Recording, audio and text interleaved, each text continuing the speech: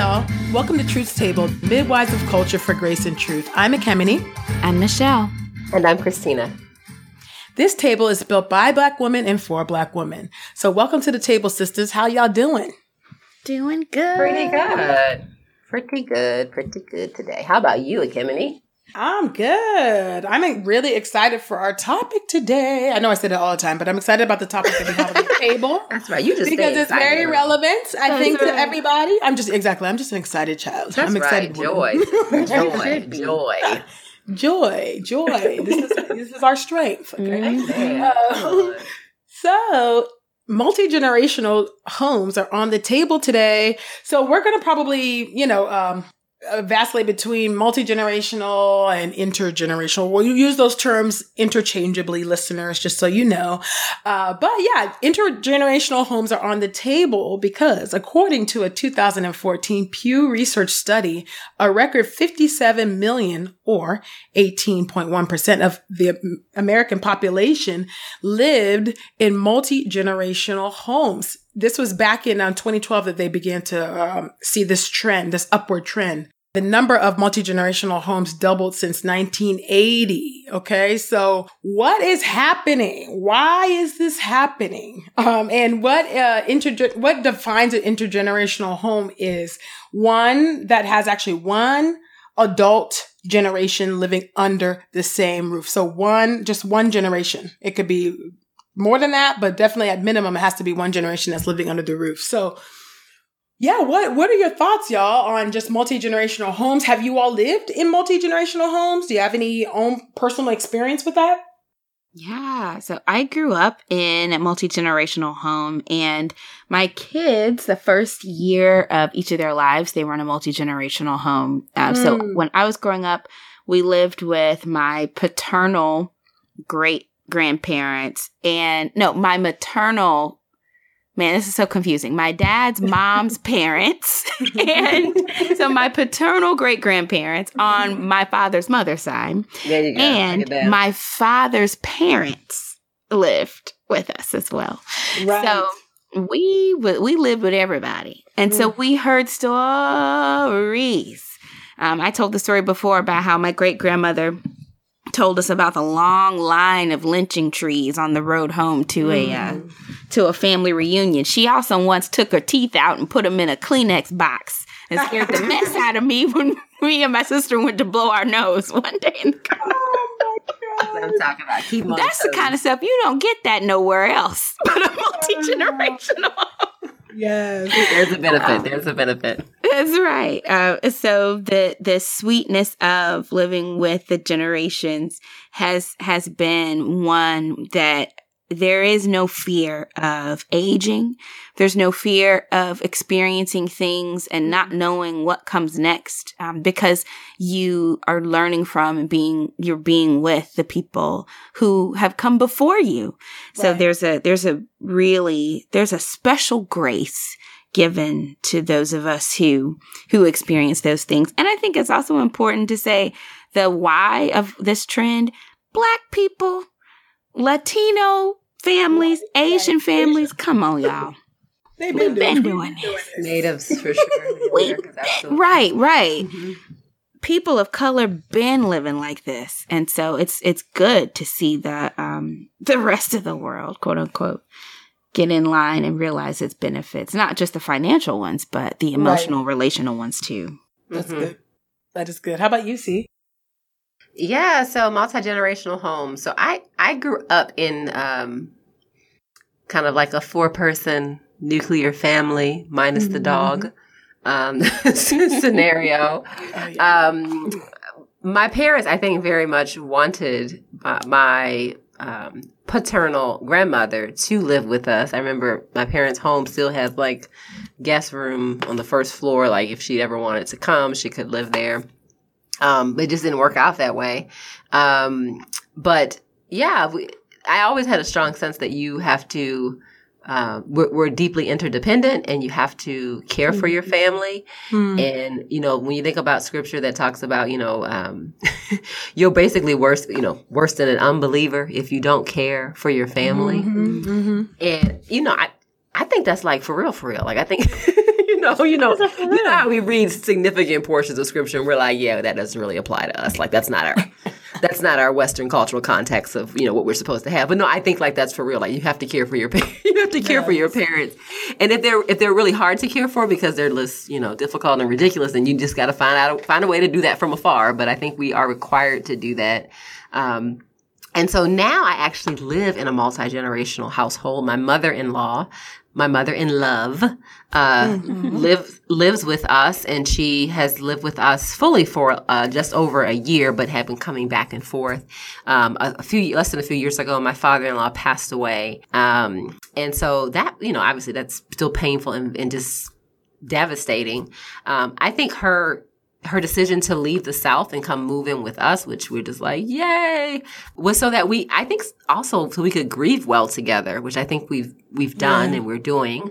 And also she said that her house was no longer a home because a home is made up of the people that are in it, and she wanted to live in a true home. And so she joined us in our home and in fellowship, and it has been a real blessing. Like she's not only a blessing to our household, but to our local church and to our community, which is not her community or mine initially or ours initially, but she has made it her community and has been a blessing to it already. So big fan of the multi-generational household. And my daughters get to see a grandparent every day. And as someone who spent a lot of time with my grandmother as a child, honestly, I think there are things that she taught me or her way of being that stands out sometimes even more than things that my parents taught me. Because I think there's just a hierarchy of influence within family structures. And there's something about grandma or granddad's words and their ways that sometimes are even more striking than the words and behaviors of parents. So that's been my experience. And how about you, Missy Kimberly? Yeah, no, that's good. Yeah, and Lovey's pad in your house is just like amazing. I want to move in. Every time I come over there, I'm just so blessed by her. But she really sweet as pie. And so, for me, my own experience with multi-generational homes, I did grow up in a multi-generational home, which I count as a blessing because I think a lot of first-gen immigrant children don't always get that luxury. Oftentimes sometimes there's some family members, some cousins that don't even know their own grandparents, and some extended family that don't know their, just that extension of their family because, their parents came and decide to stay here and they never went back to Nigeria. And so they've never been, so they didn't visit, so they've never actually met their grandparents. I've never known my great grandparents. They all were dead and gone before we even went to Nigeria to visit the first time. So I didn't know them. And my maternal grandfather, I did meet when we went to Nigeria in 1995. But I didn't live with him. So we only met him, while we were there for that. I think we were there for a couple months. We were there for the summer. And so that was a nice experience. I think I told you that my grandpa was a pastor and my grandma is the pastor's wife and my mom is a PK and it's, my mom's mom. Yeah. My mom's mom actually, came and lived with us. In 89, she moved here after my dad got sick to come and help my mom to come, because my mom had to work a lot. So to come take care of us. And it was such a blessing to grow up with my grandma. She's actually my only surviving grandparent. Now my grandfather died quite some time, a long time ago. And I just lost my dad's mom died like 3 or 4 years ago as well. So, my grandma and my mom's mom her name is Erit. And, she is just, on fire for the Lord, like a direct line to Jesus. If that existed, that's call him up. Call him up. That is grandma. Like, for real, I think, I think we could go into benefits, in a minute, but I think one of the benefits is obviously I was chosen before the foundations of the earth to be in Christ, which is nothing but grace. But God uses people, right? How can they hear unless somebody preaches the gospel to them? How can they come to faith without actually hearing the gospel? And my grandma planted those seeds so deep within us ever since we were little. My grandma taught us the Luther's Catechism because we grew up Lutheran. So Luther's Catechism, she taught us the Apostles' Creed, Psalm 1, and then she made us recite it in front of the church in Nigeria. Grandma had to stunt, in her most holy way. Like, my grandkids know the scriptures. It was like, it's a righteous rebellion. Exactly. America has not ruined them. So when we went there, she made us read, learn Psalm 1 while we were there so we could get up in front of the church and recite it, in our little poofy dresses as little girls. But yeah, my grandma, I honestly, like, if you could credit salvation to people, like, it would be my grandma. like if that was a thing. Right. I mean, seriously, my grandma planted seeds. Upon seeds, taught us songs. We did devotions every night, singing together, praying, and we still do that. So when I go home, which I'm going to go home soon, we do devotions. We've always done that ever since we were little. And I'm so grateful for that because that's something, if I do have children, I can pass that on to them. Because I don't know. That was such a huge benefit for me. My grandma was always in her word. I've never seen her not read her Bible. I've never seen her miss a day. Where she just, she's always in her word for a good 2 hours. Then she'll come out, come get her food, and she's getting older and it's, and that's sad to see, but she's still here and she's with us, she has, arthritis and all that, but she's still running for Jesus, still wearing her head coverings to church. She ain't never gonna go into the house of the Lord without a head covering. That's grandma. I love, and always wearing a skirt. Always wearing a skirt, just like your mom. Always wear. Never will she wear. She'll wear pants regular days, but to church, she's wearing a skirt. Always wearing a skirt. So that's my experience with multi-generational homes. That's something that is just natural in our community, to have your older parents come and live with you. That's normal. That's just ingrained into, the culture. And I think it is that way for, I think, a lot of people, of color. So are there any, as I'm thinking, are there any drawbacks or benefits that you guys that come to mind for y'all? I personally can't think of drawbacks, but does anything ring a bell for y'all? I'm sure there are drawbacks. I think, so my husband and I were married well over a decade, maybe 14, 15 years before my mother-in-law came to live with us. And I think for us, that actually was a blessing. The timing of of when in the stage of our marriage we were able to bring another family member into our home, I think was really important. I think had it been earlier on, we wouldn't have been able to solidify kind of a strong connection just between us and be forced to kind of not triangulate someone else into the things that we needed to work through, but instead to work as a dyad, hey, let's work on these things. Let's strengthen kind of our union. And I think because of that, bringing my mother-in-law in has been very healthy. People sometimes joke, particularly folks who, maybe have antagonistic relationship with their in-laws. They're just kind of how can you live with your mother-in-law? And I'm like, well, I don't know what's going on with your mother-in-law, but you probably... Well, first of all, the way you're talking about her, that's not going to help. Right. Wow. You're going to need to show some honor. That will help. That a little bit of honor goes a long way. And, it really does. And I think that you have to let people know that, this space is theirs. I don't have there are women who are very much like, my home is my castle, like my territory is my home. I actually don't feel that way. I feel like my home, I don't. I feel like my home is the dwelling place that the Lord has given me, and it is to be shared. And so I'm not territorial. So what that looks like is my mother-in-law comes in and she'll say, I think we should hang this over here. And I'm like, well, enjoy that. Go for it. I don't care. And she's like, I want to plant, this in the front yard, and I want to do this. And do you mind if I do that? And I'm like, you can paint that wall whatever color you want to paint it. you can cook that, buy the food that you want to buy, and you can plant those flowers where you want to plant them. And in exchange for what she provides for our home, which is a godly example, an additional godly example for my daughters, and my mother-in-law and my mother as well are like, we go back and forth about, what is femininity, and they are femininity in my mind, this strength, this satin that's over steel. And my daughters get to see that every day. And so I'm like, do what you want to do with this house, this facility that we live in. Because people are what really make the home. And so I think if you're territorial, if you don't have a kind of a basis about honoring your elders, you are going to struggle. And if you have an in-law that doesn't respect, the importance of your relationship, maybe with your spouse, if it's a marital couple that you're coming into their home or vice versa, then you are going to have some struggles. But I think if there's a high levels of respect and honor, then it really is an arrangement where there a lot of flourishing can take place. Absolutely. Yeah. That's good. Yeah. How about you, Em?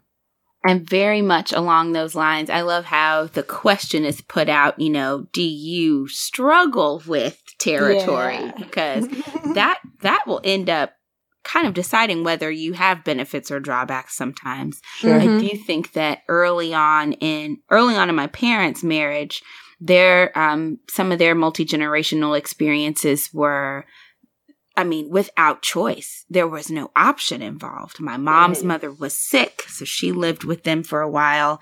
And then my father got called on active duty to, at the time, it was Cold War torn Germany. And so we didn't have a choice. He had to go over the wall, and we wasn't going with him. So we had to live with his parents. So there's sort of this early on relationship tension where my mother is so straight-laced when it comes to alcohol, and my grandfather, my dad's dad, is so opposite. This man, they butt heads every day. So I watched my mom actually just walk around the house. I'm thinking of your grandmother too, Ekemini. Walk around this tiny little apartment where you couldn't be territorial if you tried. Right. And she was anointing the man's, all his bottles. She was anointing stacks of inappropriate magazines. She was anointing the television, she anointed the TV, she anointed the remote control, just speaking in tongues, walking around the house. Oh my God. Every morning. And my grandfather he didn't get mad. He didn't even respond. He was like, all right, whatever it takes. And my mom said, that's what it's going to take. And he said, all right. And he did his thing. And mom she just knew that with her faith in God, the Lord was going to turn all of that crazy into something gold. And as gold as the chains on his neck has now become his faith in God. And he attributes a lot of that to his son bringing home what he calls a church lady. That's good. Right. Like I said, he raised my dad. Church lady. Right. And he raised my father to go find a woman a little bit different from that. Just a little. But he said, Lord, my son brought home a church lady, and it's the best thing that's ever happened to our family. And so very similarly, like if you think about territory and you also think about proximity, Sean and I, my husband and I, have had funny and awkward stories. I found out I was pregnant with our second child at my parents' house after I had my first child, basically, like practically in their home, brought the baby home. And Moses and Matilda have just grown up, waking up, jumping out of their cribs and crawling to Nana and Papa's room. Wow. And that has been not only one of the most beautiful reliefs of my life, but such an incredible blessing to where I used to think, I don't feel like living under the accountability of sharing a home with the church lady. My mom's nickname is the Holy Spirit, so you know how awkward it is. I can't live with the Colonel and the Holy Spirit. I can't do that. Oh my God. And so if you don't like accountability, that's my challenge. If you don't like accountability, you might not want to be in an intergenerational home.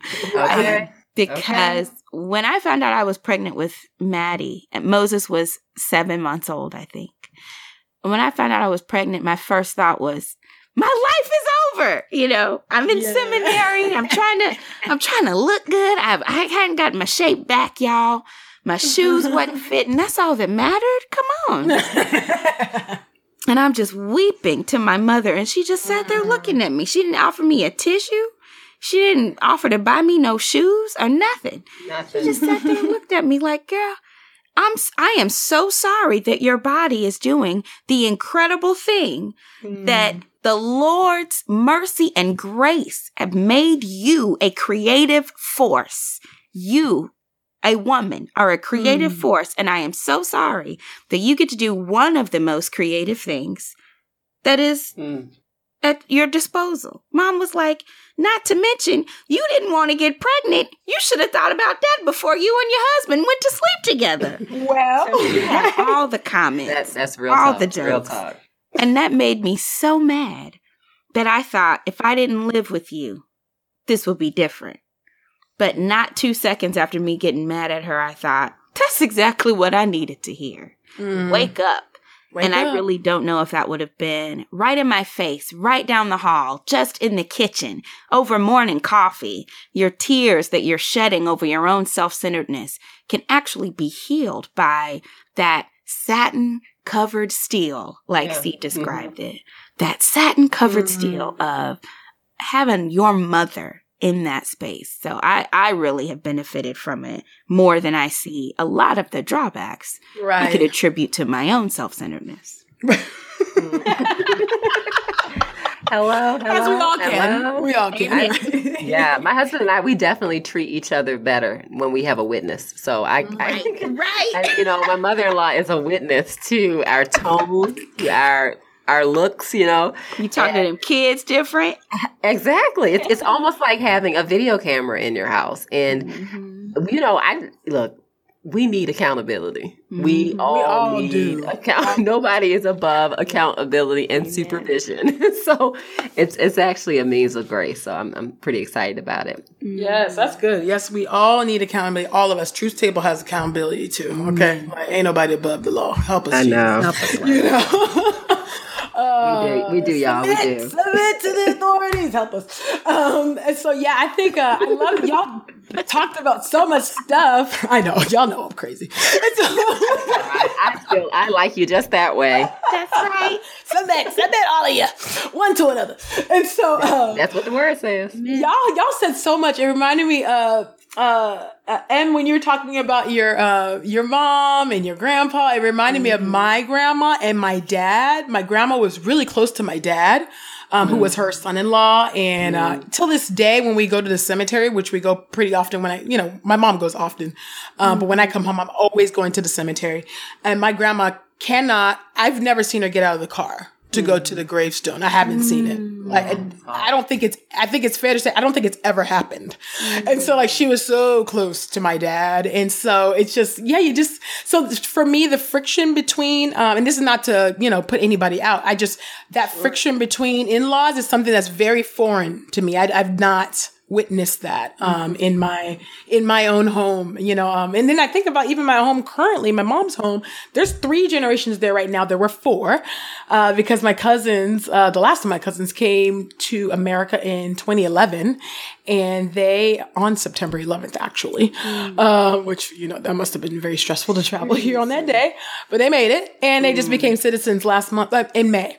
And so they had 2 kids while under my mom's roof. And my grandma was elated because, she'd been waiting for us to give her grandkids. She's like, please give me grandbabies before I go into the ground. And I'm like, please, before I see Jesus. I'm like, my girl, I don't know what you want me to do. Keep praying, Keep praying. I'm praying every day. In fact, every day I'm praying. And so it was so nice. I love that. It's just like that. I'm telling y'all. You remember her, she'll tell you. And it was so nice for her to have those babies in the house, her grandkids. They just give her life, And I really think that that's why she's even continued, to be here with us. Not saying that she would have been gone without them, but it's really just, I don't know, just giving her a new lease on life, if you will. And so it's a blessing relaxing to have them. So, I mean, I don't know. Drawbacks, I personally can't really see them. Maybe I guess one drawback, if you want to think about it that way, is maybe kids having to grapple with death, when that time comes and what that looks like, wrestle with that, So I guess that would be a drawback, because we all have to deal with that at some point, and maybe them seeing that at an early age and not having their grandparents or their other cousins or whoever else in that home, I would imagine that would be a hard thing to have to explain and deal with children. But that's the only thing I can really think of. But there is a funny story. I don't know if y'all have some funny stories to share. Well, Michelle, you just shared a funny one. Well, it actually was Stave talking about the anointing and everything. I was like, yes, anoint everything. And so I think about, there's this funny story, and I'll see if you guys have some funny stories to share, but it's probably a little inappropriate, but whatever.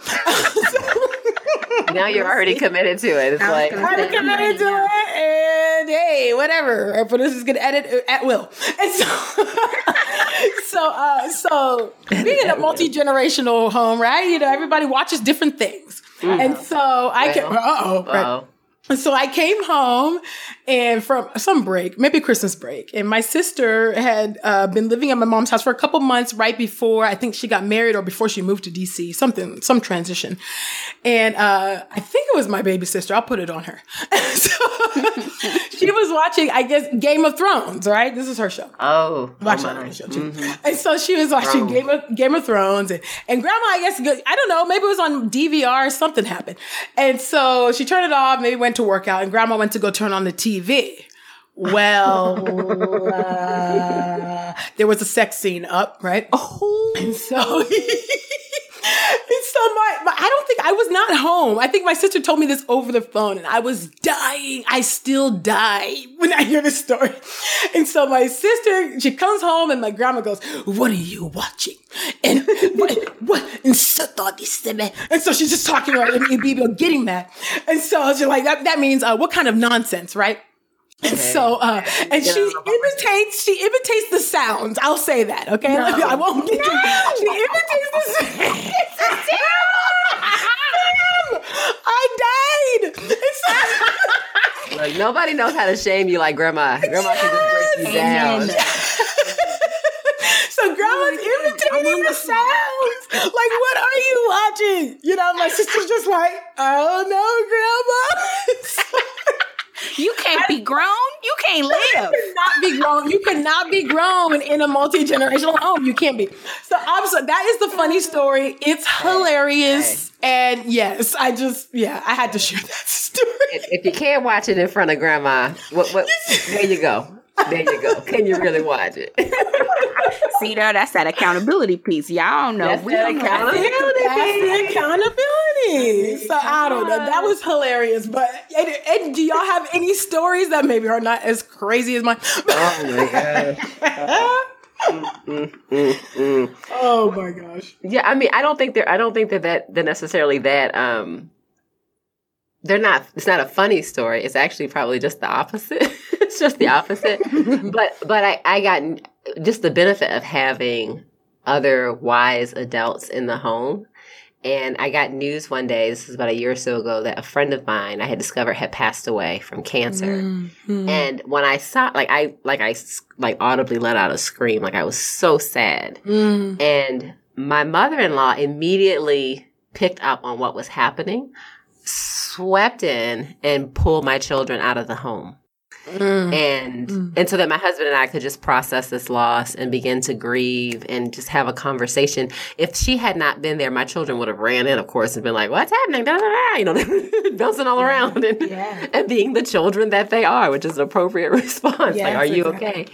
And so it's just a real gift to have someone who has the wisdom and emotional intelligence to say, like, okay, now you need a break. Let me I've been noticing you, and let me create space for you to be well, which I think is a real gift. And I think, we talked about in-laws and, there's a lot of tension that people have.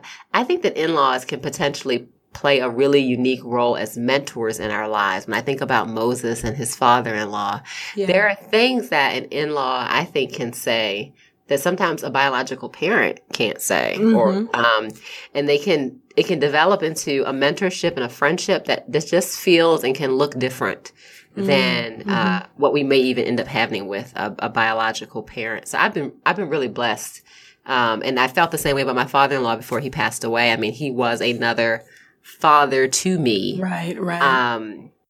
And just a real gift for my daughters to see manhood as people who are incredibly caring and funny and condescending, like on the ground playing with children. And I always thought my father-in-law missed his calling, which was to work for a toy company, selecting the very best toys for children. Because I feel like he just had a knack for it. The things we would pass over, he would be like, they will love this. So yeah, I mean, they really are a gift. And I think that the Lord gives us opportunities to love well so many people in our lives, but particularly our in-laws and our extended family members. So yeah. Oh, that's good. Yeah. And I think, I always think about, Ruth and Naomi, in there's such a strong bond, that spiritual, that knitting, that spiritual covenant that they have with one another. It's so powerful. I'm sure we'll draw out that more in further episodes, but yeah, that's, such a blessing, to be able to have a good and strong relationship, with in-laws. Really important. It's a real gift from God, when that happens. So, I do want to thank you ladies for sharing about your own experiences with multi-generational homes. I ended the show with a little Comedy Central for y'all. A little peek into my crazy family. Love it. Yeah, it's fun. It's a very fun, spirited home. So yeah, thank y'all so much for sharing about, just your families, your own experiences with that. And we want to, of course, thank our listeners for taking a seat at the table with us. And please share your own experiences with intergenerational homes, or even if you didn't grow up in one, are you now thinking about possibly, entering into a multi-generational home? If so, we would love to hear that. Do tweet us your thoughts. And using the hashtag TruthTable. Follow us on Twitter and Instagram at TruthTable, or email us your thoughts at asktruthstable@gmail.com. Don't forget to rate and review the show on iTunes and subscribe on the Satchel Podcast Player. TruthTable is made possible by Podastery Studios. Visit podastery.com for the highest in quality online audio entertainment. Our producer for the show is Joshua Heath. Our executive producer is Bo York, and we have been your hosts, Ekemini, Michelle, and Christina. We'll see you soon on the next Truth Table. Bye, y'all.